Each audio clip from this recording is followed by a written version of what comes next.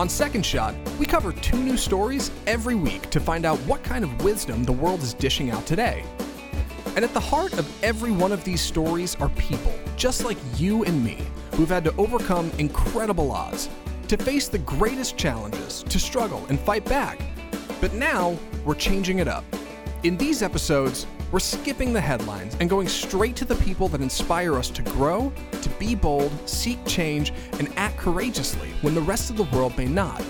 A second look, a second chance, a second shot. This is Second Shot Sit-Downs with your host, Jenny Anchondo. Hey everybody, Jenny Anchondo here. This is like a Second Shot Sit-Down that's a year in the making.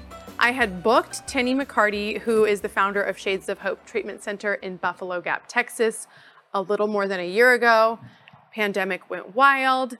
It has been on my heart this entire time to have her come back because I think her message is one that we really haven't talked about. We've talked about a lot of different types of addictions and second shots. We have not really gone into the eating disorder realm, and I think that it's a critical topic now, as it has been for a very long time. And so we're going to go into some of her personal story and some of how we know each other, et cetera. But for now, let's welcome in Tenny. We finally made this happen. Yes. In fact, the day that I was getting on the plane to come up here is the day the pandemic started. And then we were going to fly on to New York.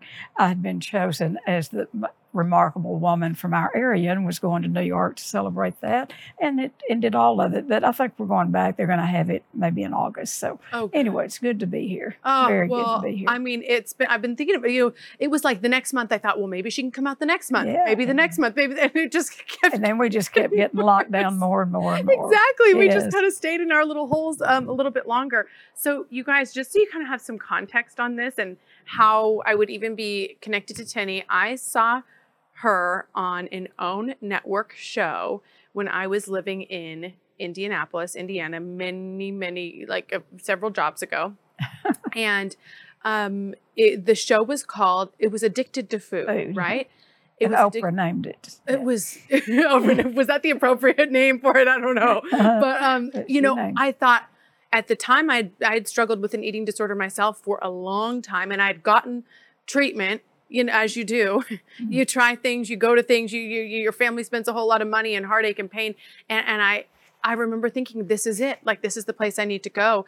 And I did. And it was transformative, life-saving. And I can't say enough good things about Shades of Hope and how it helped me. Rub that in. It's true, Tenny. It was really like that show spoke to me. It's almost like a picture in my brain when I think about seeing it and thinking, wait, that's it. I think that's what could help me.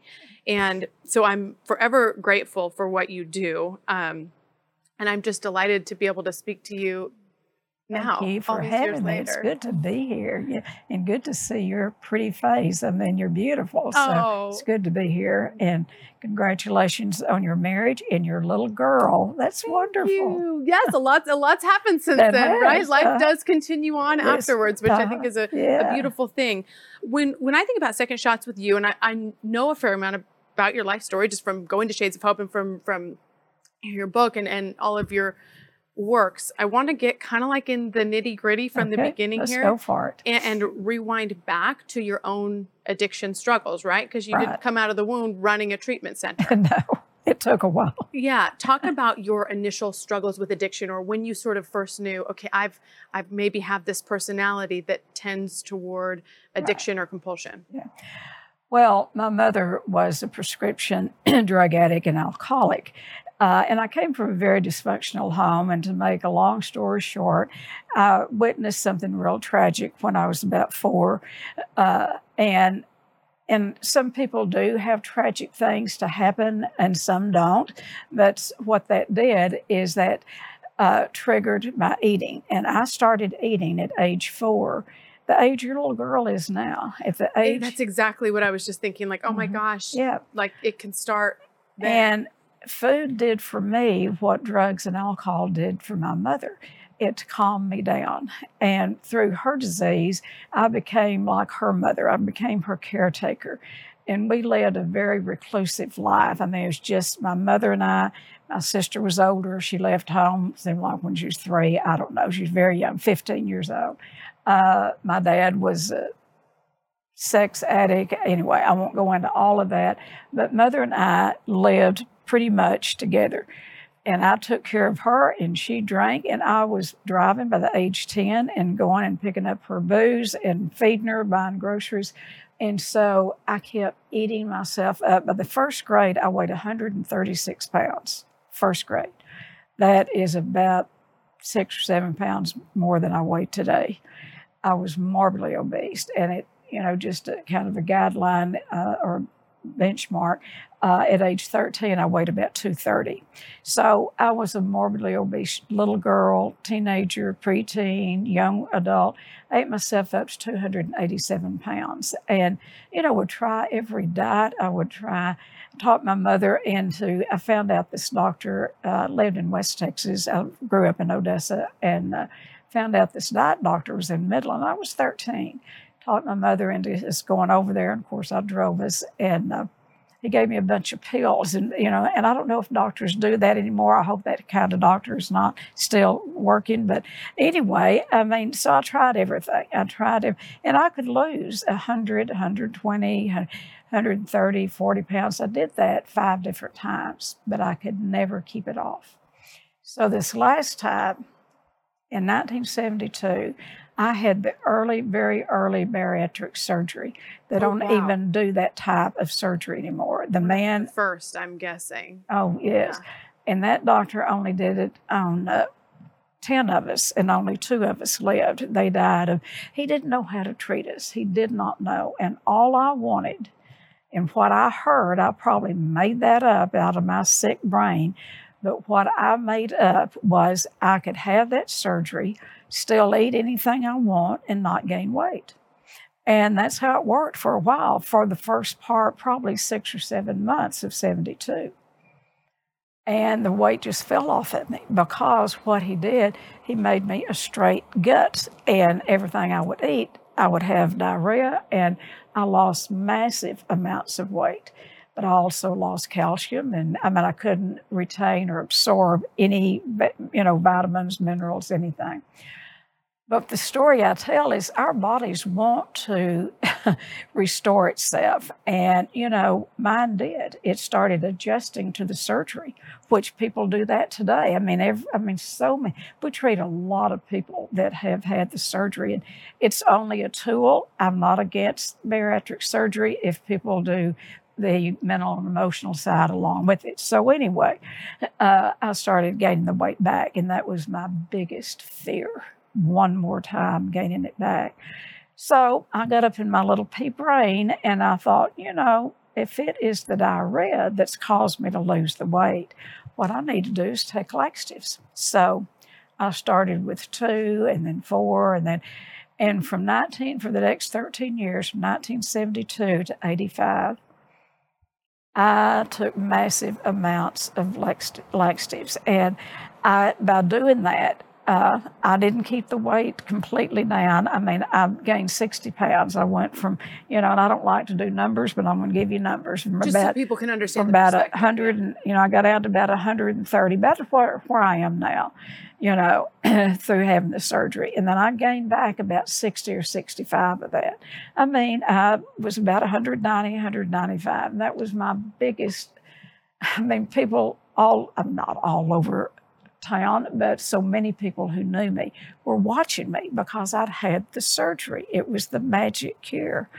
So I started gaining the weight back, and I got very ill. And this is what happens in eating disorders, and a lot of people don't talk about the physical effects of it, severe eating disorders. What happened with me, because of those, I got up to taking 100 to 125 X-Lax a day, because they stopped working like any medication. And I thought, well, if I take more. This time I was a program director of a drug alcohol treatment center in Abilene, helped start that center, and I loved the work, but I was getting very ill. So I was going to an internist, and, a lot of doctors don't like to treat folks like me because we don't tell them the truth. I did not once tell that doctor, Doc, I'm taking over 100 X-Lax a day. And you're working at an addiction treatment center. And worked, but we didn't know. I didn't know what an eating disorder. I'd never heard the word. I mean, I didn't. I was clueless. And so but I was getting very ill. I had no energy. It took one hand to put wind up on the steering wheel to drive myself to work. And what happened, I had 2 teenage daughters home at that time. Well, I had 3, but 2 of them were also practicing an eating disorder. And we never talked about it. I would just say things like, stay out of my room, my bathroom, stay out of my medicine.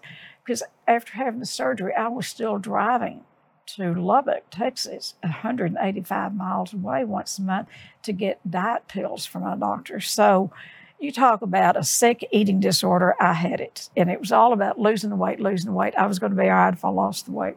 So I was going to the doctor. My liver was shutting down and my colon was literally falling out of my body. That massive diarrhea. From the pills, from the diarrhea, from the laxatives, from all of it. From all of that. And do you think your girls saw you modeling it? Or do you think that it was something about their genes or something about their upbringing? All of it. They watched, because they were raised by a morbidly obese mother. I mean, we'd go to Six Flags here in the Metroplex, when the kids were little. They would have, and I was a young woman, they'd have to park me on a bench and they'd go ride and they'd come back and get me because I couldn't fit on any of the rides, so they were raised by a morbidly obese mom. And I know one of them made the decision she didn't want to be overweight.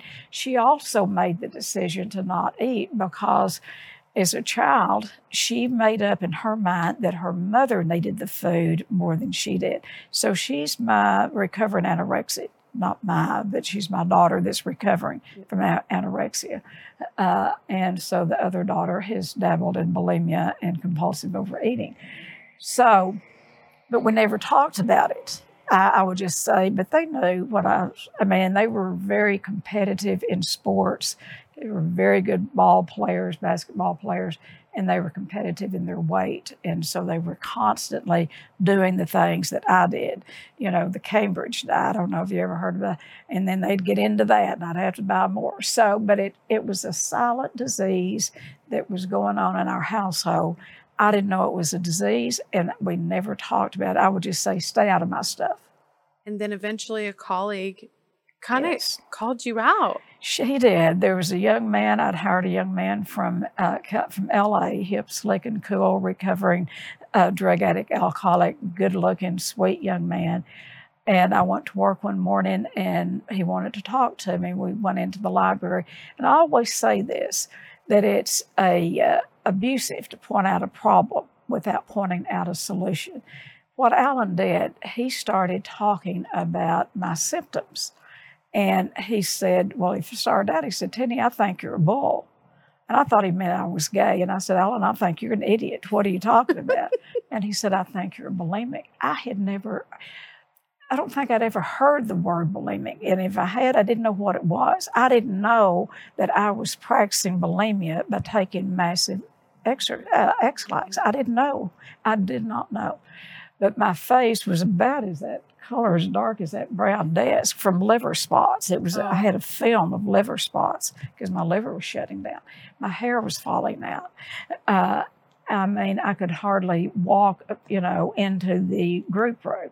And Alan started pointing all of this out. And he said, I noticed you'll get upset in a group and all of us guys go smoke. And I noticed you go to the candy machine and get 2 Snicker bars, lock yourself up into the women's restroom, and when you come out, you're calmed down. How he knew to recognize my symptoms is his wife was recovering bulimic and anorexic. And they had a friend in LA, a psychologist, that was also recovering from an eating disorder.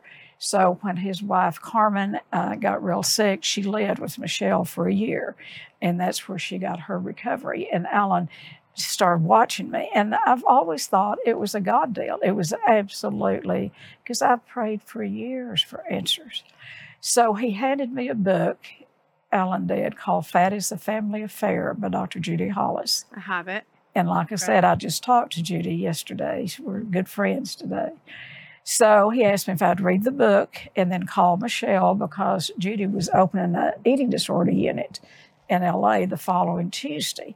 And Michelle was going to be the clinical director and would I call her? Well, I did, but I had no intentions of going to California. I'd never been in an airplane. Now, how could I, this West Texas girl, get on an airplane and go? You've got kids at home and a job. And so after reading the book, I gave it to my husband. And because what they did, I did call Michelle. And Michelle said, Dr. Hollis is very strong about this. Unless your husband comes for some family work or your family, we can't take you. Now, I think she changed through the years, but that's how it was. So I told my husband when he came in and handed in the book, asked him if he'd read it. And he got angry. He said, this is just one more thing. You've done everything. You've done everything that you can know to do to lose weight. Surgery and the doctor. And I'm sick of this. And no, I won't read the book. But he did. He took it to work with him, and he's a speed reader. And by noon, he came home. He'd read the book. He's a recovering alcoholic, had a couple of years in Alcoholics Anonymous. And he had tears in his eyes, and he said, I understand now about that you have an eating disorder, a disease, an addiction, much like my alcoholism. And he said, if you'll find out when they want me out there, I'll go out there. And he was my best supporter for several years. People in Abilene thought I was nuts. I was very well known in the recovering community. Right.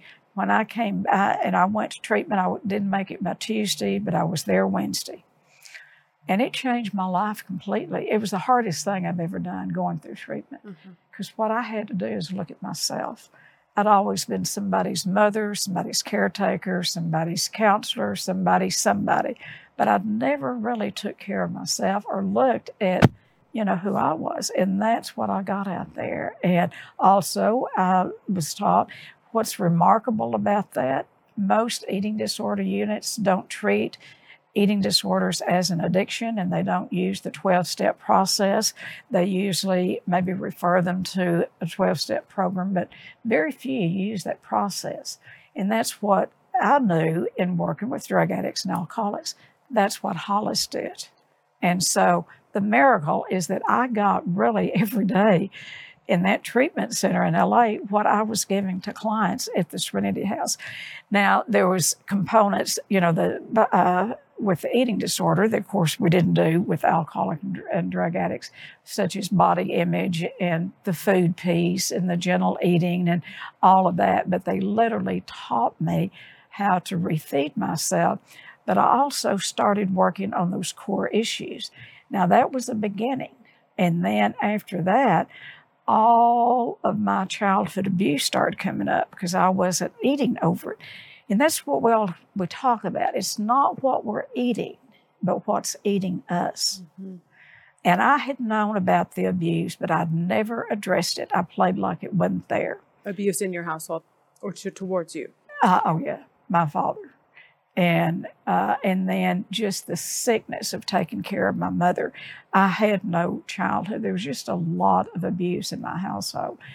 And so when I didn't have the food to ease that pain, those memories began to come up full blast. And so I went down to Florida, had met some people in the trauma business, and because by that time I was going to conferences all over the United States, gathering information and learning. It was eating disorder treatment was very new in the United States, and so I'd go anywhere to learn from people that had been in the field. And so once I discovered the trauma, I went down to Florida for a 30-day trauma program. So I went to treatment twice, but then I would go and do a 4-day intensive, a 6-day, an 8-day.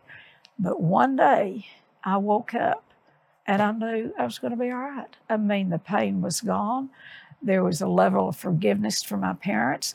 I got to look at where they came from. My Lord, they had a worse, home life than I did. I don't excuse what they did, but I've forgiven them. I cannot live in that bitterness. And I'll tell you, my mother was like my child. and I worshiped the ground my mother walked on. She never found recovery. She died when she was 87. It's a disease, prescription drug, well, any addiction. Sometimes it won't let you live, but it won't let you die. Yeah, she lived a long But life. I for put somebody who's her strong. in and out of treatment forever. And so she'd get a little help and then go home and then start back. Yeah. So what was it about you? Why were you able to, really like find a life outside of addiction, and your daughters were able to too? Why not your mom? What do you My think was missing mother, there? she too had a bad childhood. She was an orphan. And the drugs and alcohol, I mean, she had a love affair with those prescription drugs. And it's back in the days that you could doctor shop, and she was on first name basis with every doctor in Odessa, Texas, and in the surrounding areas. My mother is a good looking woman. At one time, I mean, mother could have done so much with her life. At one time, many, many years ago, a group of men, of course, and I love men, but I'm, a little, anyway. There was a group of men that came to her and wanted her to run for mayor. Now, this was back in the 50s when women wasn't doing anything. And they ran her for mayor, and there was, happened to be 5 men running, and she came in second place in that mayor's race. So imagine what she could have done with her life, as smart as she was, had drugs and alcohol not been her life. So, And do you think she just what is it when somebody is not able to find more peace and wholeness? Is it a lack of commitment? Is it a lack of wanting to feel the feelings? With my mother and dad had this sick relationship. I mean, very sick. My sister and I, when we grew up, said that our dad had a split personality.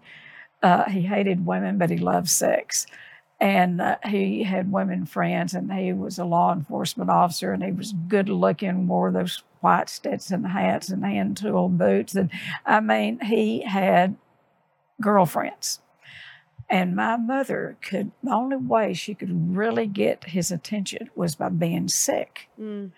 And he, she'd get real bad, and it's kind of like Sanford and Son. That was going to be the time. It was going to be the last, upset. And I'd call him. I don't care where he was. Here he had come, sat at her bedside for 2 or 3 days. And that's what she lived for, was that little bit of attention. And it was a very,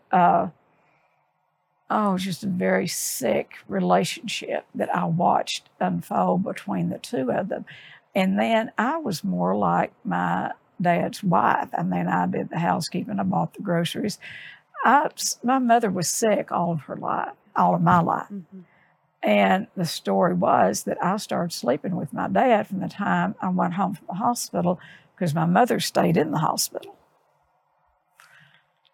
And I can remember, first 13 years, if abnormal becomes normal. I didn't know any different. And they kept us, we lived a very sheltered life. And I always said my sister escaped when she was 15.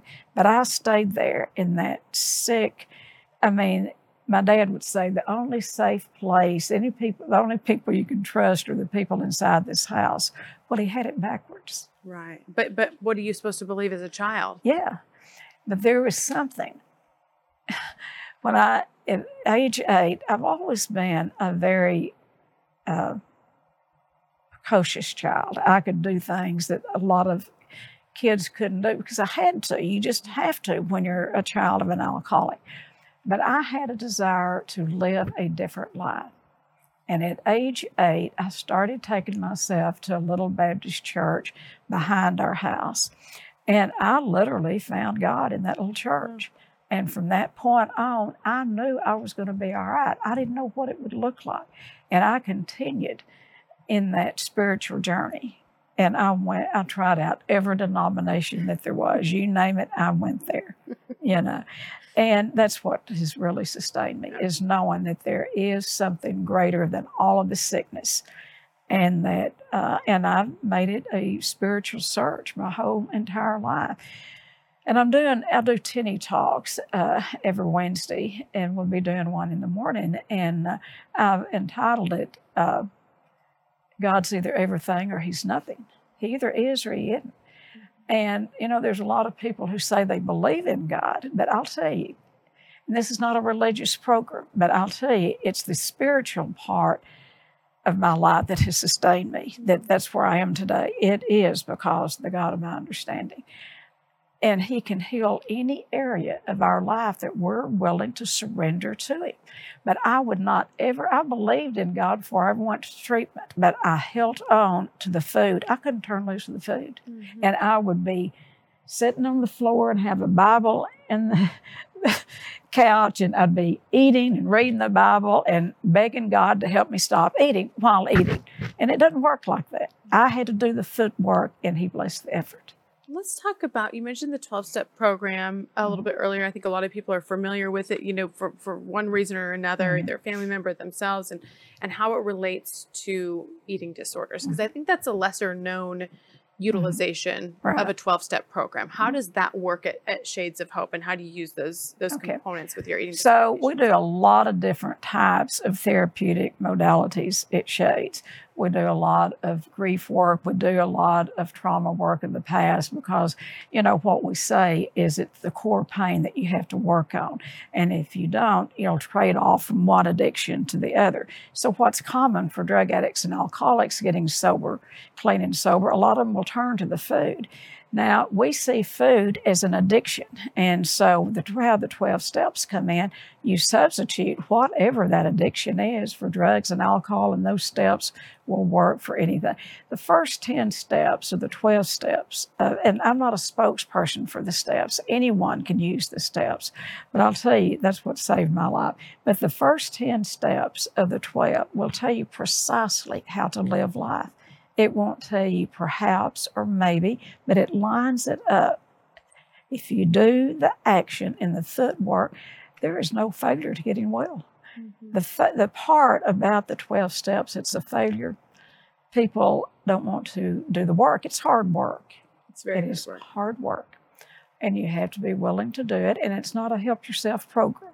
It's worked with God, ourselves, and at least one other human being. Someone that's been down the same road that we've been down on. And that's why alcoholics can really help other alcoholics and drug addicts, but they really can't help an eating disorder person, because we need that identification. Because an alcoholic, and I've heard it said many times, because I've got dear lifelong friends in the program. And when I first came home from treatment, they would say, "Oh, Tenny, just have a candy bar. Come on, have it." Because I always have candy baskets, usually at most AA meetings. "Come on, have a candy bar. It won't hurt you." Well, it'd be like me saying, "Here, have a drink. It won't hurt." They don't understand, and I don't fault them. But food for me was like an addiction, like alcohol and drugs is with alcohol. Now, I will tell you, and this is my own recovery, in that I stayed on a basic food plan for the first 20 years. I did not vary from that food plan. She did a food plan for 20 years. never varied from it. And that was the recovery for you. But yeah. Now, God can and will remove that mental obsession. The mental obsession is what starts with any addiction. We get to thinking about, we wake up of a morning and think, I'm going on a new diet, and I'm not going to eat today. And then we get to thinking about, those cookies that we hid from the kids, and that's all we can think about is something we got in the freezer or something we got in the cabinet. That's that mental obsession, the idea that overcomes all ideas. And it drives us crazy till we go get the cookies and eat them. And then we feel guilt and remorse and swear we'll never do that again. That's the addiction cycle. So the plan kept you on a plan. You didn't have to make a lot of decisions or think about the cookie because you just knew you weren't going to have it.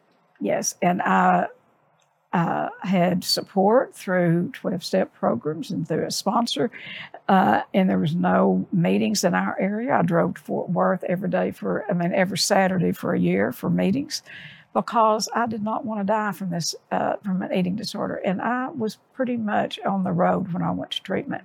Now, when people hear me talk, they'll say, well, I'm not that bad. At least I'm not that bad. You don't have to get as bad as I got. An eating disorder is very progressive. It's like any addiction. If a person has a problem with food, I will promise them if they don't do something about it, it will get worse. It's progressive, and it's fatal left untreated. You know.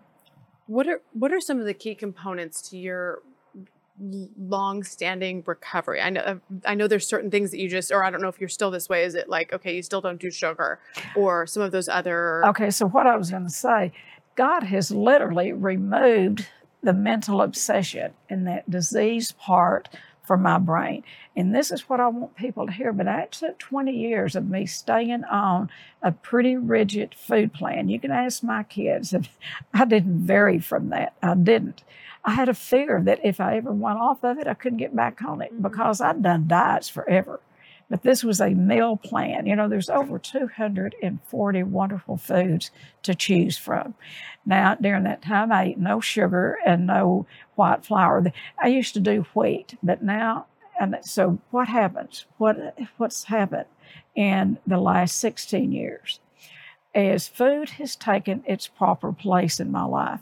I travel a lot with Misty. I mean, I eat with my children. One of the things, if people are going to eat like sugar or something that they think is bad, and sugar's not good for anybody. It's not. It is really, there's no food value in it. Yeah, no one's going to say it's a health food. You know, it's good but the guideline is if you can take it or leave it. If you're at a wedding and can eat one of those little old bitty pieces of cake that they hand out and it not set up a craving. Now, with people who have that sugar addiction, that cake, that little bitty piece of cake can set up a craving, a physical craving. And then that mental obsession gets started and it says, go to the bakery and buy a whole cake. And I mean, people do that. I did it. I've done it. You know, now that's the part that has been removed from me. It is, I'm closer to being a normal eater, and I've never known. How old are you, Tenny? I'm 78. And I am younger than most, than my daughters are. I mean, not really. I mean, I can outwork most anyone. No, but really, I mean, the people who see the TV version, that's why I ask, because I think it's impressive. I think people will be like, well, what's she doing? I want to do what Tenny's doing. You know, but I eat basically the way that I ate before. I mean, 3 balanced meals a day and then a snack at night. But I am not obsessed with the food. I can eat anywhere. I'll give you an idea. I have been wanting, and I don't eat a lot of red meat, but I'm not restricted from anything, but I've been wanting a good steak.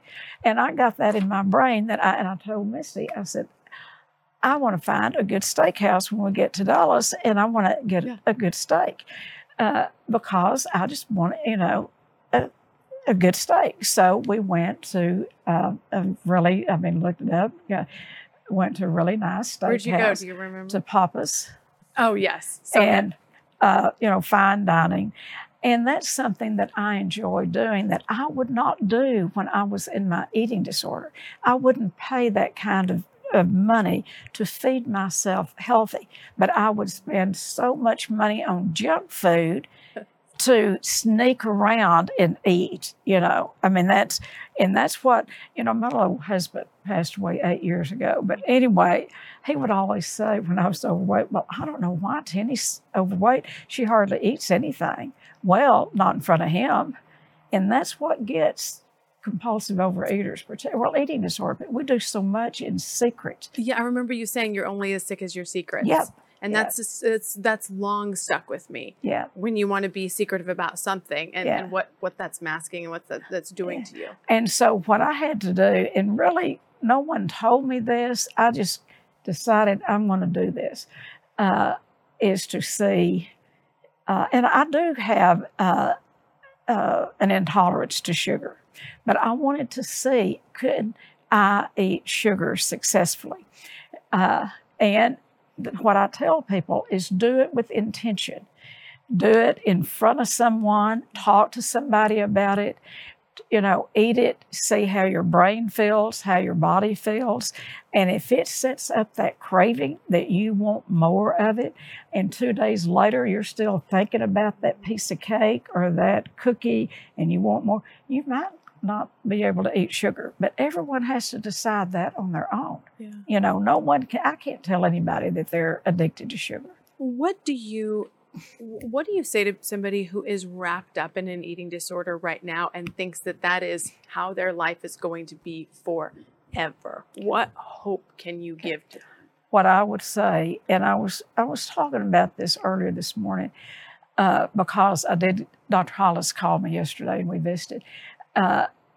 Without going to that treatment center and having someone like Hollis that had been in my shoes, that had wore the same dress size that I wore, and go through that treatment and learn about an eating disorder, I wouldn't be here today. I didn't know what it was. What I would say is it is a disease. It's you don't need to be guilty for having it, but you're responsible for treating it, and you can treat it. Don't give in to the disease.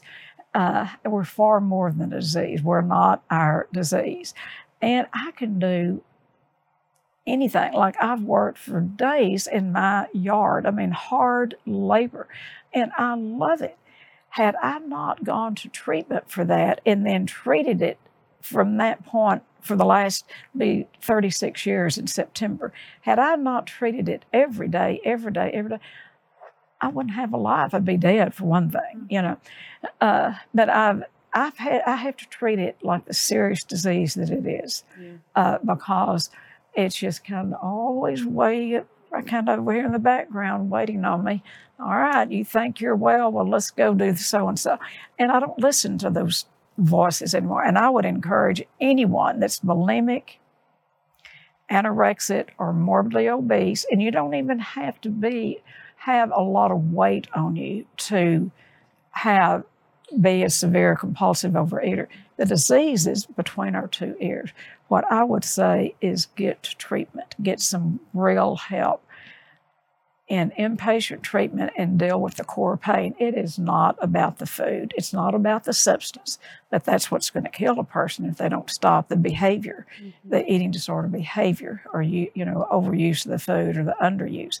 But get to that core pain, and that's what we do at Shades. Yeah, it's an amazing program, you guys. The last thing I'll ask you is, and I think this is the toughest part and could probably be a whole different episode, but what does the family member do if they exhibit it? For example, there was, or with a friend or the loved one or the colleague, I remember you saying, don't offer an observation without an offer for help or something like that, just like your colleague did. Yeah. So what's a family member to do, especially one who doesn't have an expertise or a background in eating disorders or addiction, to get help?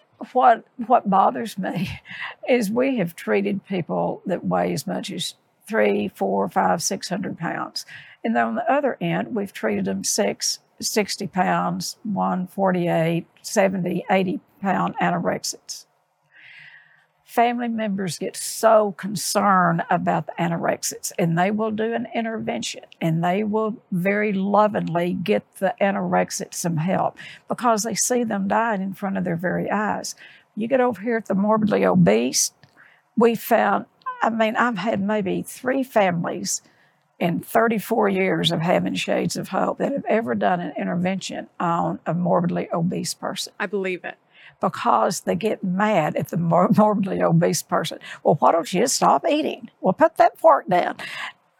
They don't see it as the disease, the massive disease that it is, And we see eating disorders all on the same spectrum. We just act it out on different ends. And if they don't treat that inner stuff, a compulsive overeater can start losing weight. And if they're not careful, they can go over here to the anorexic side and then the bulimic side. So treatment.